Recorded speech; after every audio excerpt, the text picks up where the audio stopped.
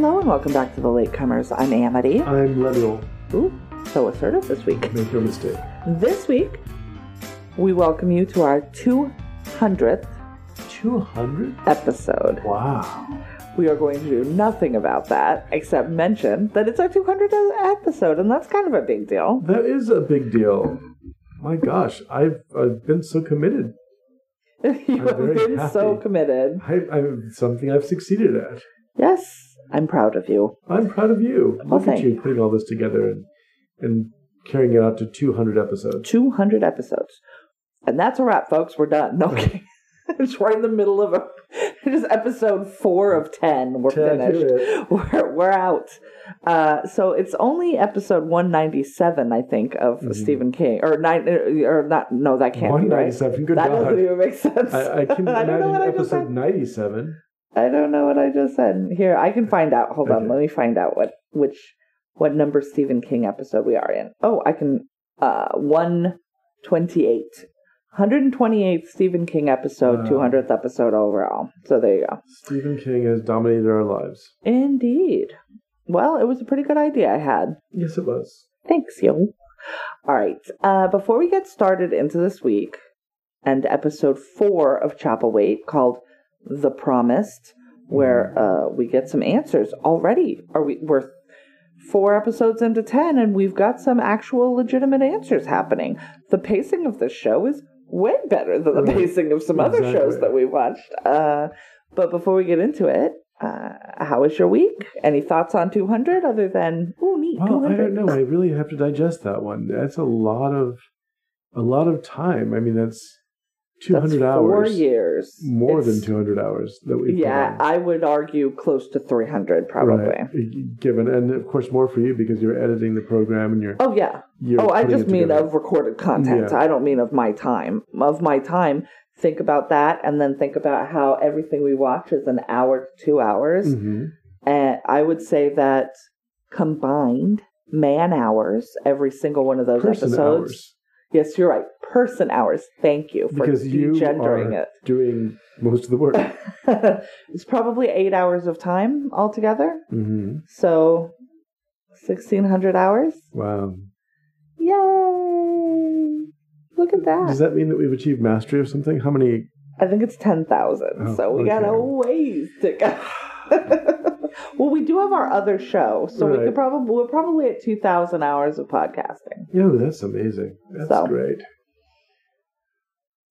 Together. I think you're probably at 500 and I'm probably at 1,500. Yeah, you do other podcasts. You guest on other podcasts. I do, you do, but also I do all of the post-production stuff. So what's changed for you in the last 4 years since you've been doing this? What do you mean? I mean, how has this changed you, the experience of being a podcaster and being a consistent one? You know, I've actually been really enthusiastic about podcasts, and then 10 episodes later, they completely fade out of existence. Most podcasts don't make it to 200 episodes. Wow. For sure. Mm-hmm. Most podcasts also don't have our listenership is small, but select and highly it's intelligent. there. That's right. It's selected. And really good looking, I'm sure. Fantastic. It is top specimens of humanity across the board. As a matter of fact, if the world was being destroyed, our listeners would be the people sent in a spaceship. That's right. An ark to preserve the very will best preserve of humanity. That's right. Yes. The choice will be based on our listeners. So another reason to get your really, really good friends to join and listen. So yes, exactly. Right. Mm-hmm. That's right. If for no other reason, get them to subscribe so that they can come along. Rocket on the ship that will save the human race and preserve us for when the sun explodes. Or when worlds collide. I can't remember which one happened. Well, anyhow. So it could be literally anything. It could be both. So, what's changed? I don't know. I just have a thing to do every week, and I make sure I do it. Look at that. I like consistency. The zen of what you've just described impresses me. I mean, I have something to do, and I do it. On Mondays we record. On Tuesdays I edit. Sometimes on Wednesdays I edit. On Thursdays I try and remember to post in the AM and not the PM, even though everything's ready to go, because I'm afraid of making an auto thing on Facebook. I still haven't learned to automate that stuff. What's amazing to me is that this has not been a static 4 years for us either. Oh, no. We've been all over the place. Yes, there has been some amazing personal upheavals for both of us. Mm-hmm. There's been a lot of changes. We're not stationary people. We're always doing something. Mm-hmm. And the fact that... I've got 400 jobs. Right. And this one, which doesn't pay me anything, right. So... But effectively, we've worked through so many actual traumas and crises and everything, mm-hmm. and just sort of powered through. Mm-hmm.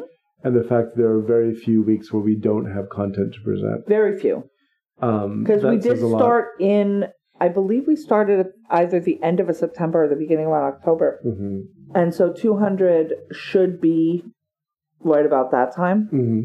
It should be actually earlier. So we've missed like 8 or 9 episodes probably. Right.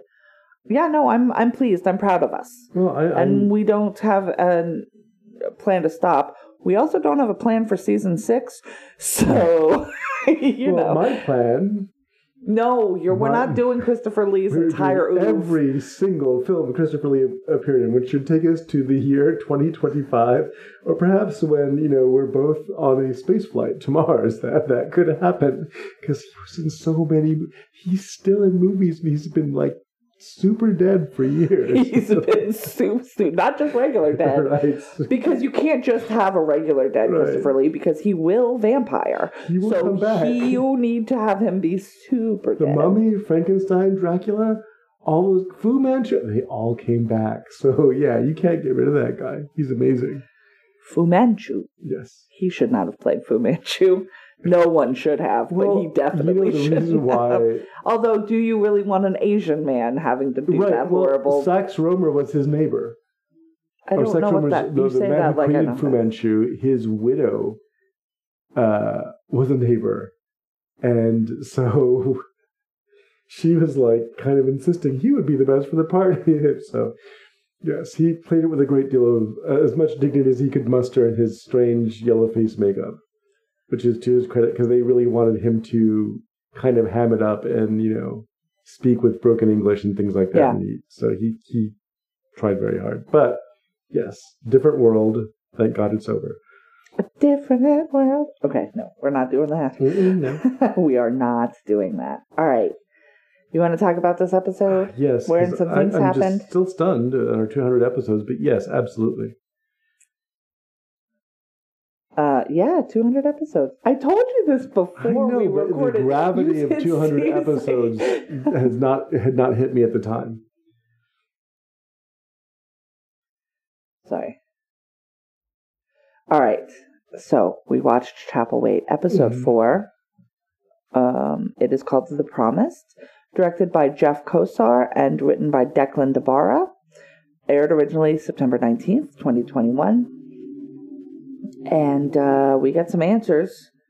We get some people who think that they know what's happening, and then we find out what's really happening in the same episode, which is impressive, given some of the episodes of some of the series that we have been watching. Right. By the way, I have to say I've enjoyed this so much more than Twin Peaks. But go ahead. I'm enjoying this very much more than Lisi's story. Oh, Lisi's story. I've forgotten about that. Thank you very much for reminding me. It's not that I don't want to say I didn't like it. The issue, I didn't love the entirety of the experience because it was way too long.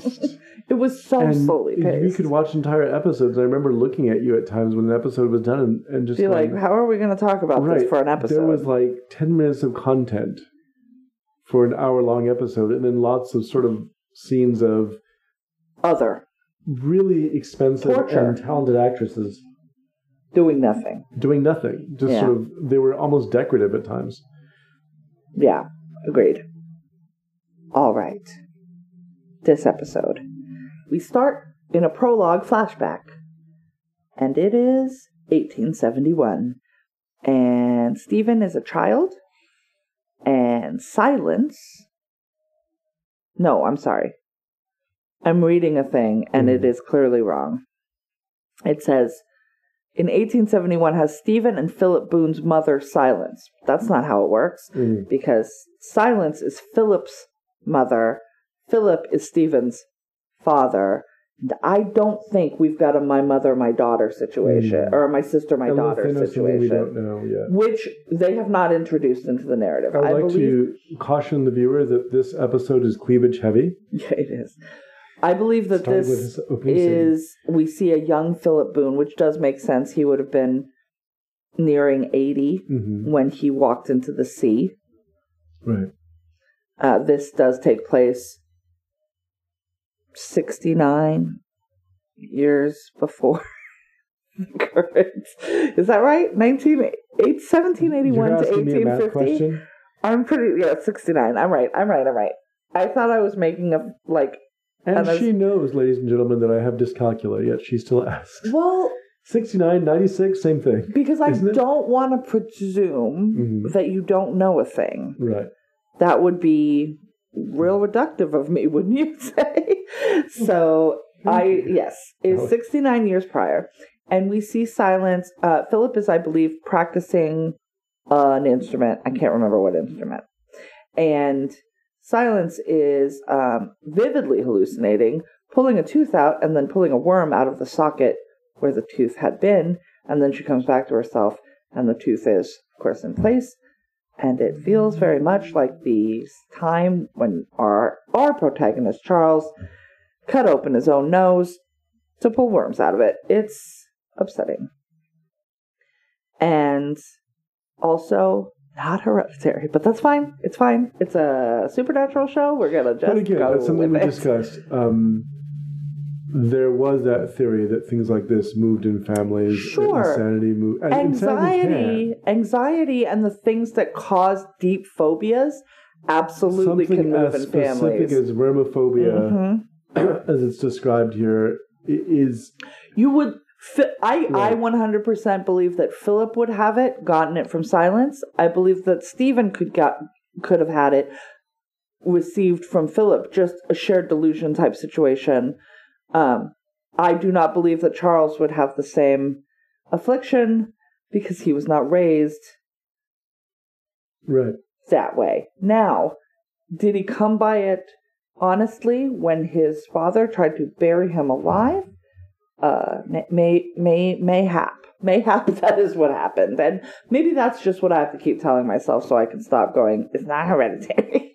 Because I keep doing that and I'm like, and you do it just like this that. This is a vampire story. I need to go ahead and suspend some disbelief. Although when we're talking about actual mental illnesses, I am like, I'm not going to be able to suspend disbelief if you're going to call it an actual thing. Right. So, we get back to the main, it's 1850 again, and Faith, the consort of the current pastor and the mother of a baby, is hanging up some laundry, and we hear her name called on the wind, Faith, and she's like, what's that? And I'm looking at her and I'm going, what's on her, she's got like a rash on her chest. And then we see the same woman of the apple and the book from the previous couple of episodes. She had accosted Charles when he was on his horse. She had accosted Tane while he was in the barn. And now she is basically accosting Faith and saying, hey, you're not going to get away. We're definitely coming to get you. You owe your life to the great worm or whatever. And also, so the man that you're sleeping with is pretty hot, and we'll take him and the baby. Thanks. Right. Nom, nom, nom. Well, and then she disappears. No, the baby's going to get eaten by a big worm. Oh, okay. I thought you meant taken like they'll be joined in the cult of worminess. My sense is that he'd be joined. That baby's munching. That baby is crunchy and good with ketchup. By the way, Apple Woman's has that same, and she has a wonderful quality. One of my favorite actresses, Barbara Steele, had it. Her eyes are 900 times bigger than you'd think they would be. both hot and decaying at the same time. It's really weird. She also has that rash looking thing. And we can thing. tell because she's showing so much of her cleavage. And now we see Faith, and she's outside. She's got a pallor to her. Mm-hmm. Both of them seem just a skosh dead. Is the implication that Faith is dead? That is... Are we looking at a necrophilic relationship between her and the pastor? I would argue that no, we are not, because for the same reason that I don't like using the word pedophilia to just describe certain things. Necrophilia is a very specific thing. Necrophilia means you want to have sex with a corpse. That's what necrophilia is. I'm going to get real. The philia. You know what? I asked. Yes, you did. So here we are. We're doing this, everybody. I'm going to steal from... Okay, we're doing Stephen King, and we're doing Stephen King's take on, like, Poe and Lovecraft. So, yes, necrophilia will come up. Stop clutching those pearls. I'm stealing something from Heaving Bosoms, which is Bing Boom Bong. Accurate word definitions with Amity. Words matter. Words matter. If you are a necrophilic, you want to have sex with a corpse. Many people, I don't know, many seems like a stretch. Some people who have that fetish engage in it with a partner who either drugs themselves to be unconscious or pretends to be unconscious so that there's not a consent issue, because corpse can't consent. Yes. And I'm not going to go into it. Something abortion, something anger. Okay. And what I presume, because I see Faith up and walking around and talking to the pastor, he is not interested in her because she is a corpse. I doubt he knows she is a corpse, which means this is not necrophilia per se. It is if she's dead, because we don't know what take on vampirism this is. Correct. The old take on and here we have to. Yes. Here's my corner. Let's wash it all out. Of overinformed and far too much time on my hands. A lot of what we think of in terms of vampirism was created by Bram Stoker from dozens of different vampire myths. Mm-hmm. And there are vampire myths on every continent, right? Exactly. Except Antarctica. The penguins believe also in trouble. Penguins.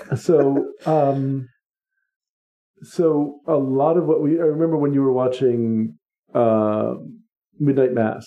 Yes. There was this question about how well vampirism, those ideas fit into Christianity. Yeah. And really it's the other way around. The idea is that Christianity existed and Bram Stoker's version of vampirism attached itself to it. So it was like the profane version of it. Right. Renfield is the profane John the Baptist. Okay. Dracula is the Antichrist. I mean, it's very explicit there. Okay. Because the same way that John the Baptist is eating locusts and wild honey, Renfield's eating flies and whatever else. My master is coming. He's doing it. He's picturing him as like this foreign invader who's also like the Antichrist. Gotcha. Which is a thread of it. So it's in there because it was written into it. But his version of vampirism isn't the only way to take this. So it could very well be. There are twinkly vampires, y'all. Some of them are vegetarians. Even in Bram Stoker's version of vampirism, a person isn't fully a vampire until they drink the blood of their vampire master. Almost every version of vampirism that I've seen, and I've seen quite a few, because it is a mythology that I like, and I like alternate takes on it.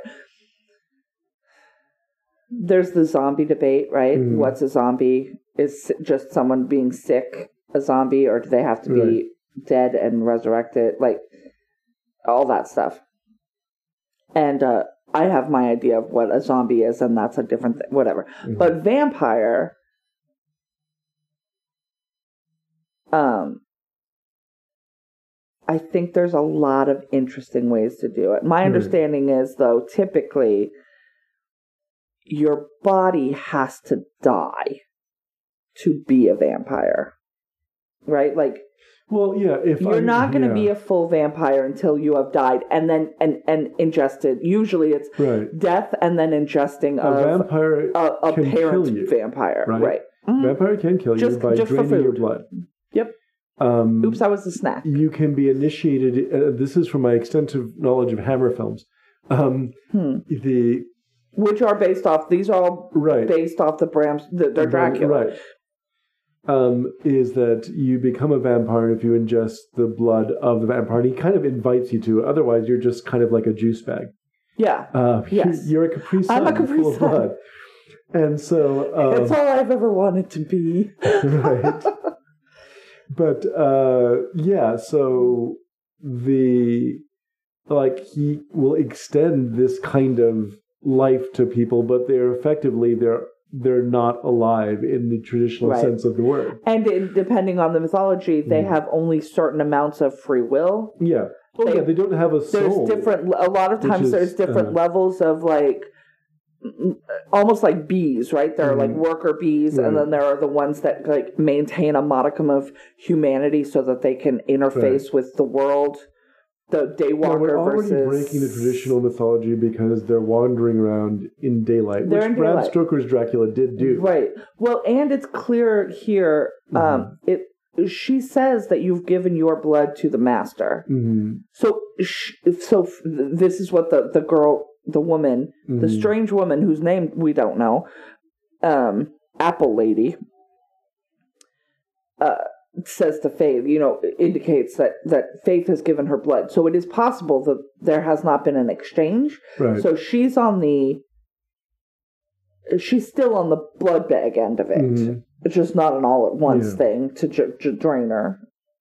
And the woman basically is like, there's nowhere you can go. So just bring your baby and your man to the master. It's what's going to happen anyway. So you might as well just make it easy on everybody. And we're going to have a conversation about that later. And then Rebecca goes to check on Charles, who is, I believe, shaving. So he's up in his quarters. And she's like, so, hey, you definitely kind of lost your damn mind. How are you? And he's like, yeah, so you had an overshare last episode, and I'm going to go ahead and have an overshare now because I have to explain some things, and that is that, so my dad was an asshole who did try and kill me. I definitely remember looking into the open grave, and then he definitely did get shot and push me into it accidentally with his body. And also, I did go out to that asylum. He did tell me that I was probably totally a basket case, and I'm thinking about maybe going out there for an extended stay so that I do not become a danger to my children the way that my father was a danger to me. Because that is what Charles is mostly afraid of. He's not thinking about himself. He's thinking about his kids are in his care. They do not have another parent, and he does not want to straight murder them the way that his father attempted to kill him. Yes. So he's sort of thinking, we should do that. And that's when Tane comes running in and he's like, I found a hole. Come look at this hole. And in the barn, there is a trapdoor. Who doesn't love a trapdoor in a barn? And this is when I started getting House of Leaves fears. I was like, oh no, what's going to happen under here? And also fun sort of cutbacks to Castle Rock. The second season Castle Rock, where we know under this town there are this network of tunnels. Now, I can't seem to remember if that was a part of Salem's Lot. If the tunnels under the town, which I think was, because in the original, the book was far too long ago for me to remember. But Barlow, was it the vampire? Yes. Just shows up in people's houses. Yeah, he just appears, And so either he's wandering around and he's not... He can maybe fly? We don't know if he can fly. He doesn't have wings. As the vampire in the book actually is very much like Christopher Lee. As a matter of fact, it might have been inspired by him. It wouldn't be surprising. Yeah, because Stephen King. That's an inspiring presence, and Stephen King really does. Stephen King does like him, and mentioned that was like what he thought of Dracula as like big and terrifying. But that vampire probably could walk around at night and be very intimidating and imposing, but still look like a person. Mm-hmm. Whereas the Tobe Hooper version, that thing is a walking nightmare and could never get around anywhere without people running and screaming. Yeah. And so it made more sense. Not even with a jaunty hat or whatever. Yeah.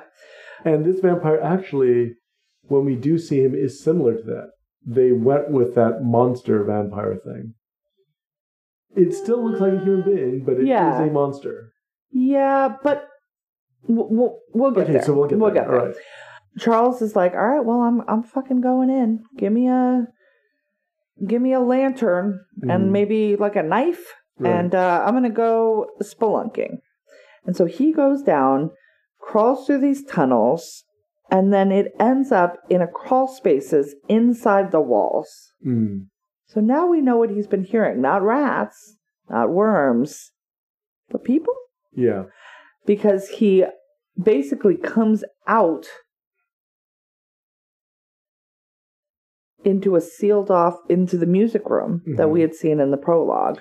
We're now watching people under the stairs. Well, yes, this is the other thing. Hey, guys, here's a life pro tip. And this comes from A House of Leaves. It comes from this. It comes from People Under the Stairs. And The Boy. Mm-hmm. If you are gifted a home by a deceased relative, get those plans. Yeah. And maybe do some measurements, walkthroughs. Make sure that all of the rooms that you think are in the house, you have access to. Because this could have been avoided. Mm-hmm. So now this room is sealed off, and it is decrepit. It's clearly been sealed off for decades. And it is filled with slaughtered animals and bones. Delicious. So... Someone on the carnivore diet, no doubt. Yes, that's... yes. Long pig only. Charles then comes back and he's like, Stephen is alive. He's here. And he's clearly been living in the walls. He's alive and dead and living in our house. He's alive. Yes, he's alive. Well, no, he only thinks alive. He figures he wasn't all the way dead. He was just mostly dead. Right. As we all know that is a thing. It's a thing. I heard about it. And so he sends Rebecca off and to tell the constable what he's discovered. Meanwhile, we have a conversation between Faith and Mr. Preacher Man, baby daddy, saying, I'm going to need you to pack your shit and we need to go. Right. So he's because following my life your advice, right? Which is, move out of town. Go somewhere else. Well, he seems to say to her, yes, we will do that. I'm buying tickets, I swear. There's a scene later that makes me think maybe he's not going to do that. But we don't know yet. He gives the funeral for Susan Mallory, where he does not refer to it as the Boone Plague, even though he was pushed very hard by his father-in-law to do so. Mm-hmm. And then he goes and talks to his wife, Alice, who is sitting... and I laughed at this on the show. She's sitting at the side... at the site of their children's graves. Both of their daughters were killed by this plague ago, right? There is a bench by the side of this grave that they have placed clearly because she likes to visit her children to sit comfortably so that she can mourn her children in peace. I'm going to sit and mourn today. She is sitting on the ground next to that bench, and I don't understand that choice. For a second, I literally thought she was sitting on the edge of the grave for Susan Mallory with her feet dangling in. And I was like, well, that would be heinous. She's not doing that. No. She's just sitting on the ground at her children's gravestone, which, like I said, there's a bench literally, like, she's touching it. It's that close to her. Sit on the bench. But that's fine. This is from a person who has trouble getting up, so maybe that's the like from the ground. Both. If I'm on the ground, I'm on the ground. Like we're doing it. So at that point, they have a conversation, and he said, she says, "I think that they are estranged from your heart." I think is how she puts it, and he's like, "No, like I think about them every day. Like I love them." And she says, "Well, am I estranged from your heart?" And he says no. And I'm like, oh no. Yes, she is. Oh no. He lied to her. And also I think he lied to his other lady. And I think he's not going to leave. Maybe he's just a lying liar who lies. I mean, he definitely is a pastor who had a baby out of wedlock with the corpse. That's a problem. So he's got some complications he needs to work through. So he at least doesn't work up the courage to say, I'm fixing to bounce. Well, he can't tell her that either. I think he was going to. I think there's some danger to, I think it might be. He needs to leave under cover of darkness and not say anything. Of the, accidentally necrophilic pastor, I believe that,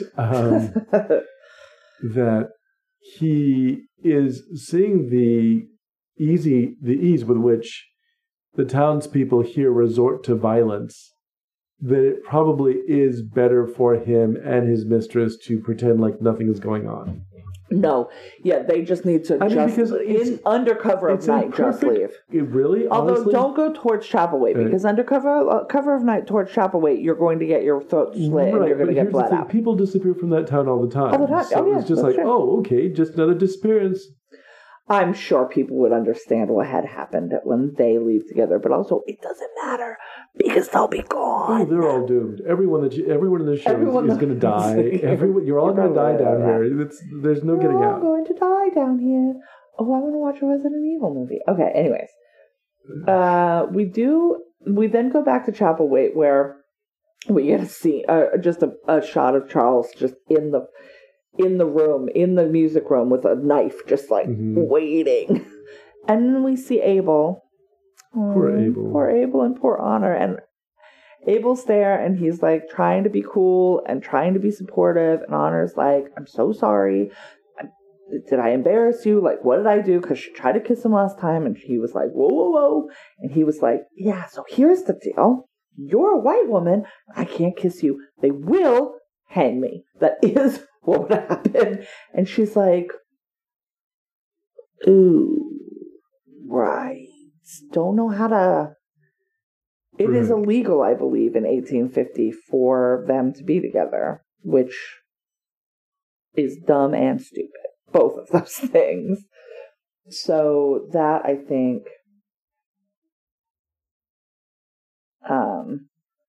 he's also got, because he's like, okay, the whole town hates your family. Mm-hmm. They definitely don't love me. I cannot give them a reason to literally light my house on fire. Because I can't. There's all kinds of monsters I have in this a town. very fine line that I need to walk every day of my life just to fucking survive. And as much as I would like to spend some time making out with you because you are hot, I cannot do that. Aren't you glad that things have changed so much? Yes, they would have such beautiful babies. I was being sarcastic. Things have not changed very much. Things have changed. Not as much as one would hope. Rebecca finally gets over to Preacher's Corners and she goes to the constable's house because she's looking for the constable, if you'll recall. And what she finds instead is Mary being eaten. Oh no.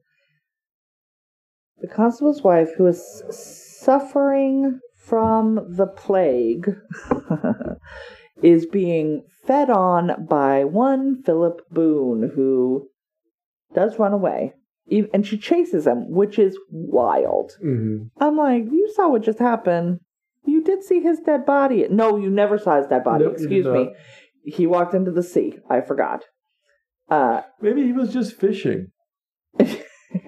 With his face. Maybe he was really bad at it. Maybe he was. Just going to grab a fish with my bare hands. Yes. So he runs. Well, she chases this figure, and he runs and turns, and then she sees it's Philip. And then the constable comes running up, and she's like, "I just saw Philip Boone attacking your wife." And then he doesn't believe her, but he does go to check on his wife, which that's good. And then Rebecca runs to her mother's boarding house, which is where Faith is staying, turns out. I was wondering where she was, because she was outside of this big house, and I'm like, she has no job. Yeah. How is she living in this house? But she's, I think, staying not even in the main house. When we see her having a conversation with the pastor, she's in what looks like an outbuilding, but now she's in the boarding house in the main room. And Rebecca goes to warn her mother and Faith about what she saw. She's like, "You need to lock your doors. He saw me. He's going to come after me. So he's going to come after you. So you need to lock your doors and get your gun." Where's Dad's gun? Because you are going to need to shoot this man if he shows up, because he's already dead. It's like a double jeopardy situation, right? And then we see the constable trying to calm Mary down, who is clearly having some issues. She's going full. What's her name? What's the woman in Dracula when she Mina? Does Mina ever totally get fully Bride of Dracula? Right. She does, yeah. So that's basically what's happening here. No, wait. Is it Mina or is it Lucy? I think it's Lucy that I'm thinking of, yeah.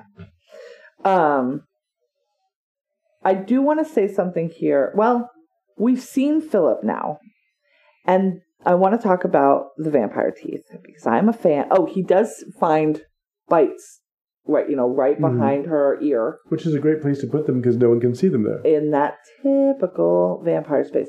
Now, what appears to be, it's not the canines in this one. It's the two front teeth that kind of grow towards each other. So there's this little hook fangs in the front, which I like. I like that design.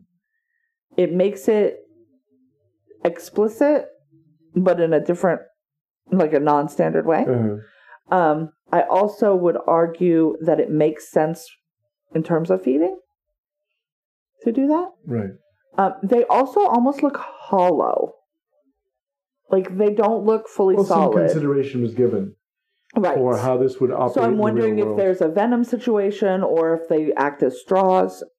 That's it. I'm always curious about the vampire, it seems like you lose a lot of food the way that a lot of vampires and a lot of media eat. I'm just like, if you're solely subsisting on blood, I feel like you'd be neater about it. So I liked in Interview with the Vampire, they were usually very neat about it. There wasn't a lot of waste, not a lot of blood on the outfit or whatever. That's a weird thing. But, if that's your food, you're not going to just be like... I guess I can dribble it all over. When I'm drinking a Capri Sun, I don't just squeeze it from the middle and catch what comes out. Nope. There's a straw. There's, I was wondering if it was supposed to be like capillary action. Yeah, maybe. Stick your teeth in there and the blood pulsing. Because, if you cut your carotid, your femoral, it's going to keep pumping. It's going to be pumping. Yeah, that is true. And your heart's going to keep pumping until, all the blood's gone. And then eventually you're sucking the blood out. But it's the drugs. Yeah. Probably not the good stuff either. No, not at all. So then we have and I think it's one last scene. Yeah, it's one last scene. And we're back in Chapelwaite, and it's surrounding Loa, who has now gotten her necklace back. We don't know how it appeared.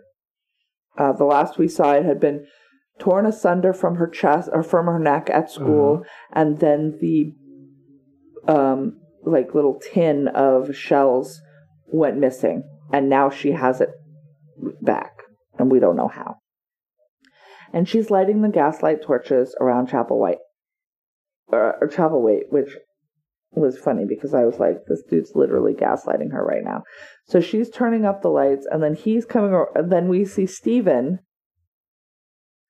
coming around and turning them down. And I'm like, he's literally gaslighting her right now.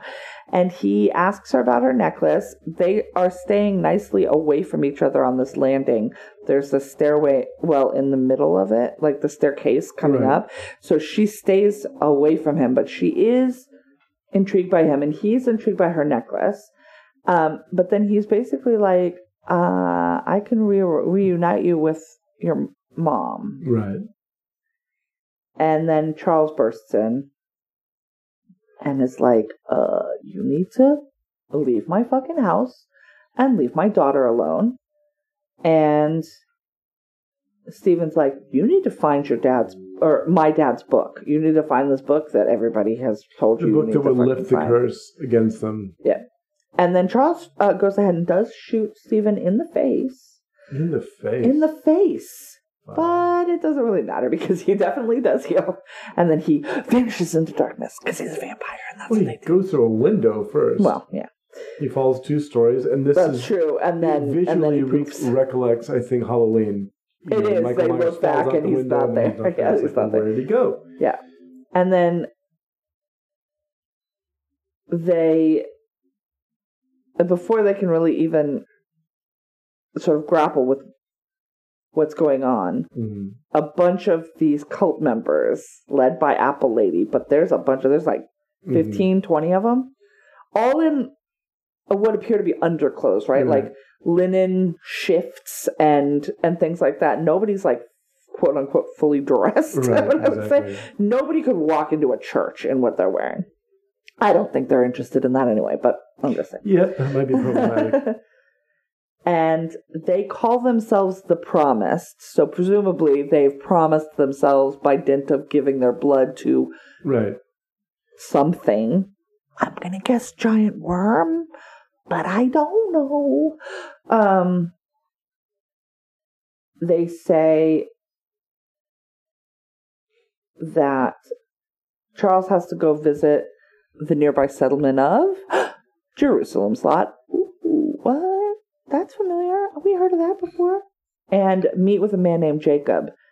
And then she straight kills a dude in front of her just to show that they are of one mind. One is not more important than any others. In other words, if you want to fire your gun at us, it won't matter. We're going to keep coming, right? And then they bounce. And that's the end of the episode. So all of that happened. There's a lot of stuff that happened. It was. We got some questions. We got some answers. Who's Jacob? What's that? We're going to Jerusalem's Lot next episode. That's exciting.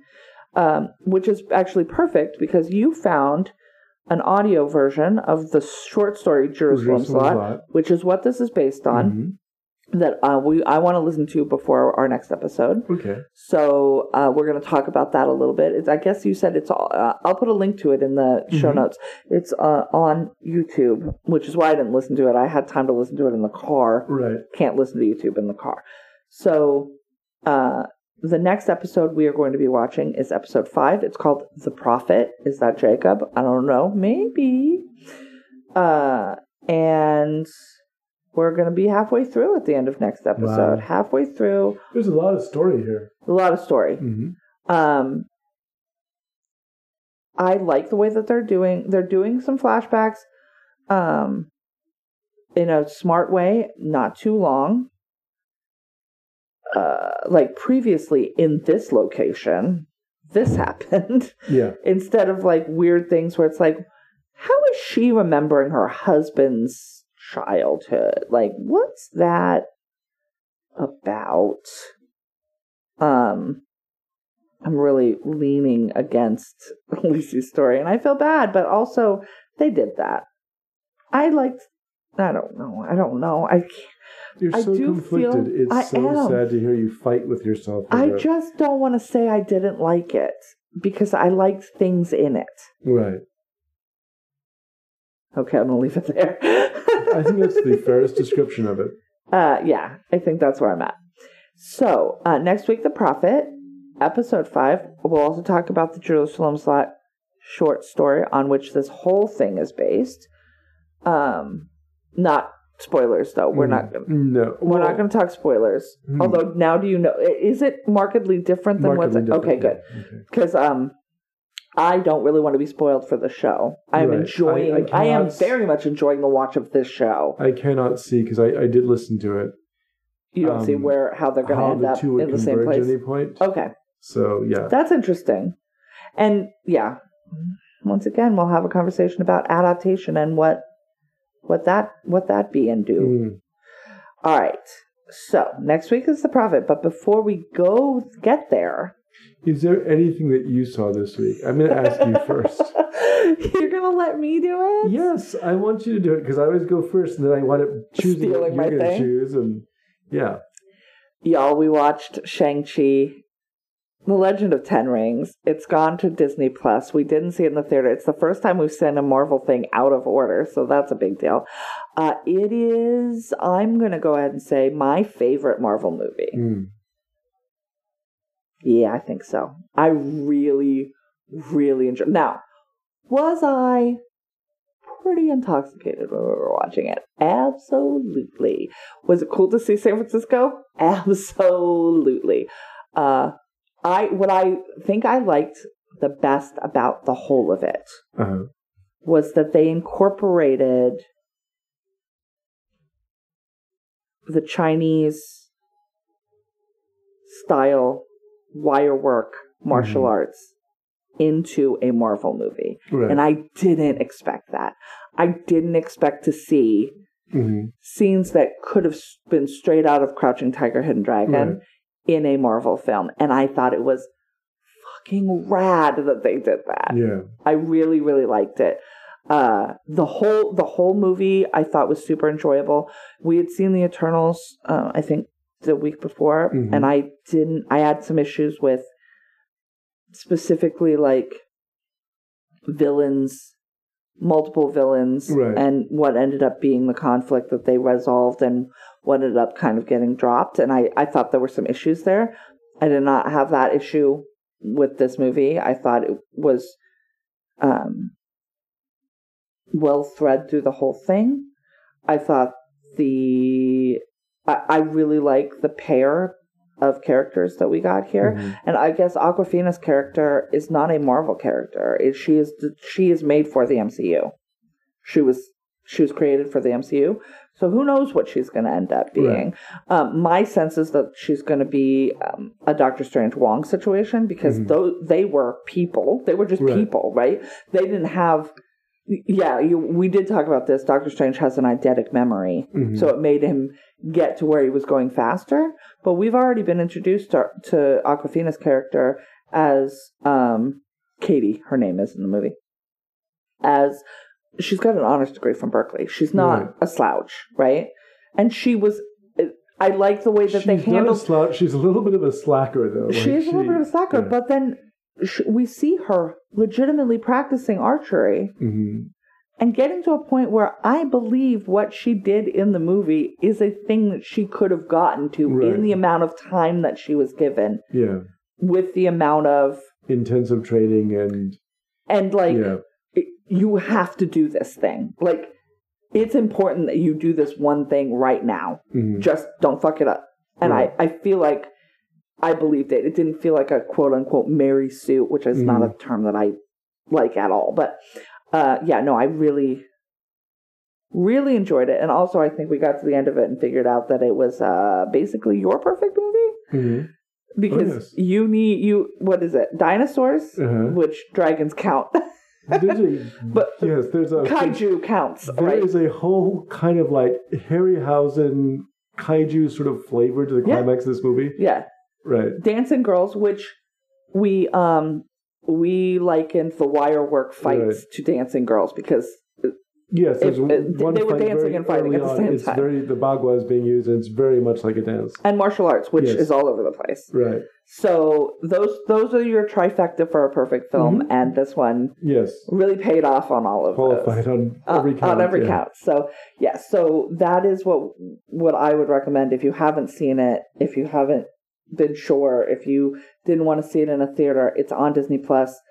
I cannot recommend it highly enough. It was a completely enjoyable watch. like, it was fun. It does have the the whole ass universe might end right now thing that Marvel movies tend to do, which is not my favorite. Like, I like the Ant-Man movies because it's a small bad thing. Like a really bad thing, but like a small thing. I think consistently the best Marvel character in terms of movies was Captain America. First, because the first conflict he has is with the Nazis, which are a big bad thing, but not a universe-ending. But the whole thing. conflict with Hydra was interesting because it wasn't done on a scale where it's outright war with Hydra. It's but like, also again, who's not an agent? It's an earthbound thing. It's but not I mean, on top of that, it's like the world won't fail if Hydra wins, but the world will be distorted if Hydra wins. And so it's kind of like there's a conflict there with not knowing who's your ally, with not knowing who's your friend. Is this person temporarily on my side? Is this person not on my side? Wait, this was my best friend, and now he's trying to kill me. And I think there were so many more emotional stakes there, rather than having a CGI villain, effectively. And what was really good about Shang-Chi, the comic book was amazing. And I think I mentioned that before. It was wild and weird, and there was a lot of wild stuff going for it. So I knew that they could not do what they did there.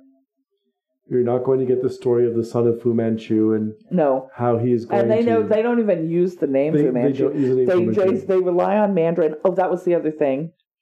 Spoiler alert. We get Ben Kingsley back, and you thought he was only going to be in it for like 5 minutes. No, he is a character, and he has a conversation. You're like, I can't believe they brought him back for a 5-minute thing, and then he continued to be in it. So... there's fun magic. There's Fu Lions. It was what I liked is that it was very much like Black Panther, only it took it a step further in that when they cross over into this other world, you get to see all the Asian creatures, the creatures that inhabit that mythology, and they're so radically different. From what we have in the West or what we visualize, these sort of creatures. There's dragons and an Eastern dragon and a Western dragon are different, very different. But you get to see a lot of these characters that I've read stories about. Like, oh, how would you realize that? That's what it looks like. It has several wings and many legs and no face, and it just rolls up in a puffball and flies around and crawls, and it was very weird.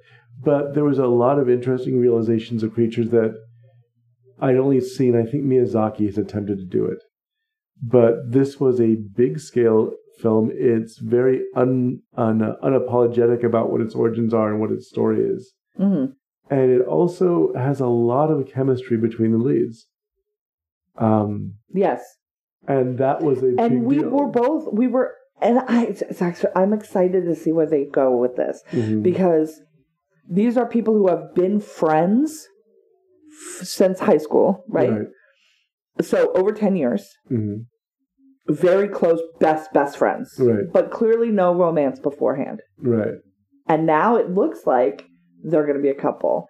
This is two Asian people who are going to maybe be in a relationship with each other. Either way, I'm fine with them staying in a platonic relationship. Or being in a romantic relationship. I'm curious to see what they're going to do, and I'm excited to see it either way. How often do you actually have that feeling when you're watching these films? Generally, they're very pre-digested, and they come out and make this presentation to the public, and it's sort of just, it's already thought out for you.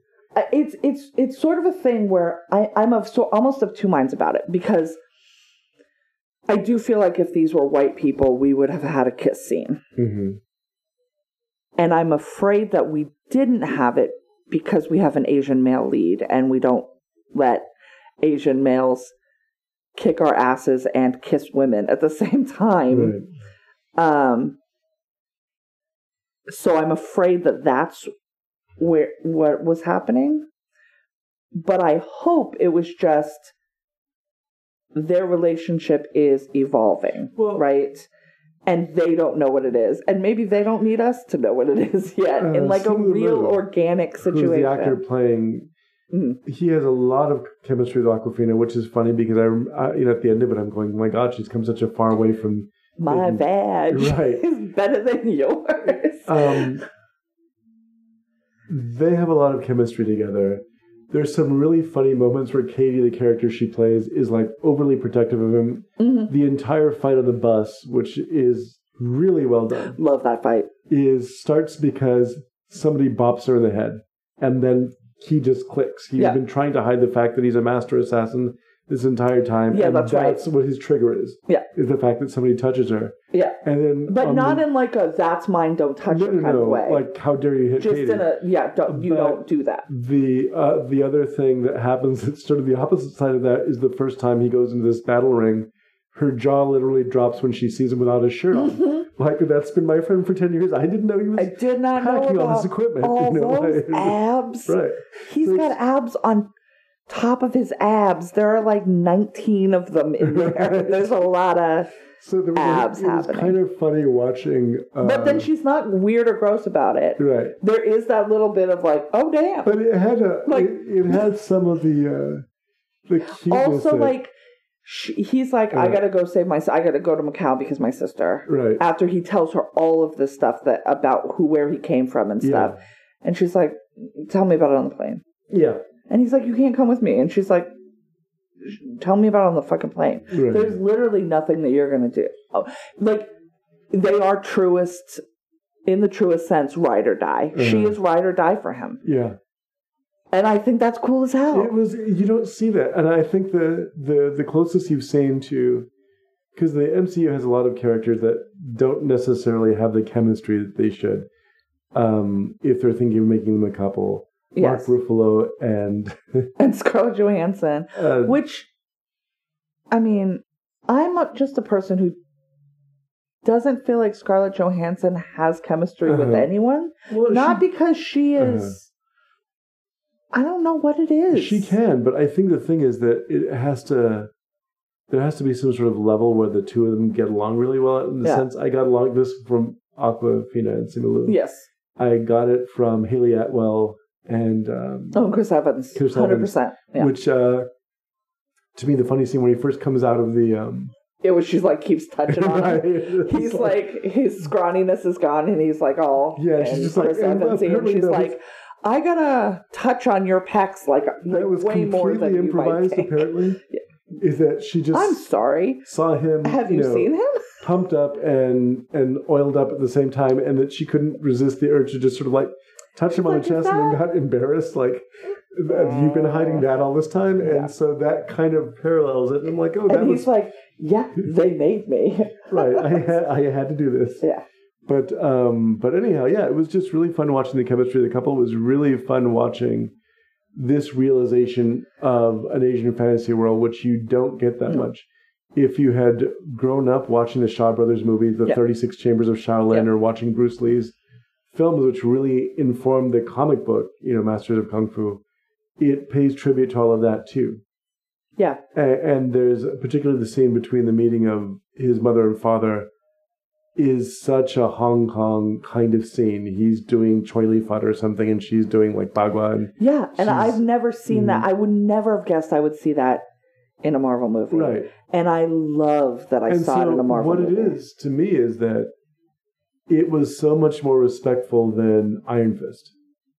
Yeah, where you basically had an actor who had no martial arts experience. You give him a couple of weeks and throw him into it. They could have gotten a real martial artist, and I don't. And you know what else I like is I feel like was it Simu? Yes. I feel like he saw Iron Man when he was 13, and was like, they could make a Shang-Chi movie, and I'm going to make it so that it's only me that they can cast. And I know when they did announce that they were going to do it, he lobbied hard for it.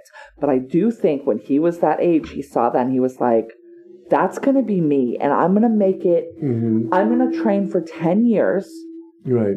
So that there's no one else is going to be the right age. Because he knew that there was, he had at least a decade before they were going to put an Asian American man in the front of a Marvel movie. But he was like, he saw that goal And I don't know if that's a particularly Asian, thing to just be like, no, I'm aiming at it and I'm gonna, because you see, like, he's memed himself from those stock photos because he was a model. He's been acting. He's been doing martial arts. He's been making, getting along on this low level also so that when this big thing happens, he can also say, and I'm not, nobody knows who I am, right? Yeah. Like, I'm not famous. I feel like he positioned himself so well, and then they saw that and capitalized on it. And I think it can only be good for both of them. Yeah, and what I should also go on to say is that aside from Ben Kingsley, Michelle Yeoh is in the movie. Of course she is. Which is that she's played two different Marvel characters. That's true. Which is interesting. And Tony Leung is the villain, and he's somebody that has had a very long career. That's who that was. Okay, so I do know who he is, and I didn't recognize him in this, and that's on me. You know what else I liked? The casting. Honestly, the mom and dad would make the daughter and the son. Yeah. And the son, that they look related. Like, they really do look like a family. And I'm not just saying that because I think Asians all look the same. I'm saying that because I don't think Asians all look the same. And I think these people look like a family. And Marvel could have just totally ignored that as well. He's an actor who I've liked for a long time. Hard Boiled. Okay. Which is one of my favorite action movies of all time. Lots of shooting, it's very funny, but also The Grand Master, which is a film that I remember seeing in a theater and just being stunned by how beautiful it was. And so, I like it when you're doing a martial arts movie and you're taking the martial arts really seriously. And this film did that. Mm-hmm. And, I really enjoyed it. I really did. It was a lot of fun. It didn't lose track, and I've heard complaints that lost track of the human characters. It didn't. No, I disagree with that. And the that thing feels like you're literally looking for something to complain about. Right. So, but that would totally be my choice. It's the same. I've seen some good things this week. We've had a good week for movies. Yeah. And we're going to have a good weekend for movies, I think. But actually, I really do appreciate this film. I think that it really is. There's so much. And we were watching it with our roommate, who's Japanese and Chinese. She also thinks it's her favorite one. And not just because of the cultural Well, she had the same thing that we did, which is that she got giggly over just seeing the realization of things that you'd only heard about before. If you're in... I was because of fur lions. Right. There are fur lions in this. Because of martial arts, I've been sort of in this culture for a long time. So to me, it was like, oh my God, that was really respectful of the culture. They really did that really well. And it's just having an Asian director who's able to cue into, we're not going to do an outsider's view of this culture. We're going to do things that make perfect sense inside the culture. I mean, there was the joke that how more Asian can the story be? It's about disappointing your father and about your family responsibilities. It's like, yeah, that's exactly what the story's about. Your father's upset with you because he didn't continue in the family profession. In this case, which happens to be assassination. And I should be more specific. They're Chinese guardian lions, is what they are. They're cool as hell. Yes, they're beautiful. It's a beautiful realization, and also seeing. They go into this sort of other world that is very much like a thing that we've seen in Agents of S.H.I.E.L.D. What I would argue some of the places where Doctor Strange's people are, that magical thing, and we get Wong in this movie, and the Abomination. Funny. Yeah, apropos of nothing. Nothing really. He's got weird fish things, and there are all of these mythical creatures that are the nine-tailed foxes. Yes. Which we had seen in Lovecraft Country. Is it Lovecraft Country? Yeah. One of the characters turns out to be a nine-tailed fox, and this is the reason why. It was Lovecraft Country. I was thinking for some reason that it was in The Terror, but you're absolutely right. The advantage of the other supernatural creatures is that they have, a very powerful supernatural creature in it. that acts in their favor. That's true. But yeah, it was a really fun movie, and I think that the fact that they include just how wild and strange and beautiful this fantasy world is, and then there's a flying dragon. Then there's dragons, right? Which is a really amazing thing to realize. And a heinous nightmare creature that comes out of the darkness. Dragon scales, being used as weapons, very cool. Yeah, it was. I really liked it. I really, really liked it. Okay, so that's going to be yours too? Mm-hmm. We're just going to do Shang-Chi? Yes. Okay. Also, the shit she gives him about changing his name is fucking funny. Yeah, there's some scenes where she's just, and I'm thinking they probably improvised some outright comedy from her. Maybe. She has wonderful timing. She does. Very, very funny. She's very funny. Yeah. She's got a really good... I love her voice very much. And a lot of people... Not a lot of people. I say a lot of people. It was probably 2 people, and then it was blown up by the internet. Quote unquote boycotted this because of her.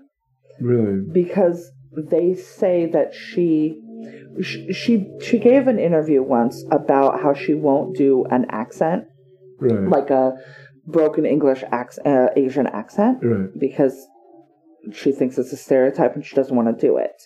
But people turn around and were like, well, you rap with a black accent. And I would argue that bitch was born and raised in Queens, and she sounds like somebody that was born and raised in Queens. It feels to me very much like the Raphael Cassel character in Blind Spotting, who sounds quote unquote sounds black, but he doesn't. He sounds like he was born and raised in Oakland, California. Which, I mean, as careful as I try to be, it comes out when I speak because all the time. It is your colloquial native language and speech patterns. It's the way that you were raised around. It's very funny. So every once in a while I go to mom's. I haven't seen somebody in a minute. It's stuff like that comes out. So when people say that, I'm like, okay, you are being problematic on 2 fronts. One, you think only black people can sound like that. Mm-hmm. And that only black people should sound like that. Right.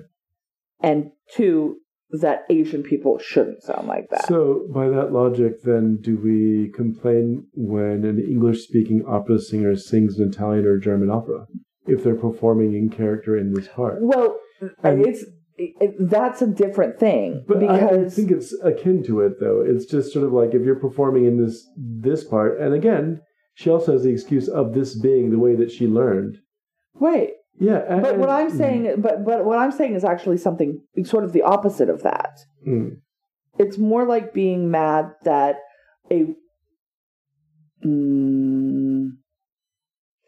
more like being mad if an ethnically Chinese person born and raised in Italy, speaking Italian, becomes an opera singer in Italian. Right.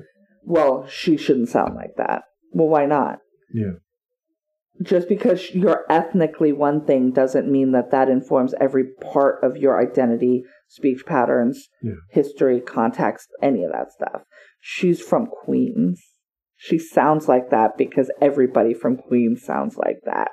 You want her to have a broken English Asian accent. Deciding what people should sound like. But also, the fact that there's a quote-unquote black accent. No, you're used to hearing black people from that area speak, and so you've decided that that's how black people sound.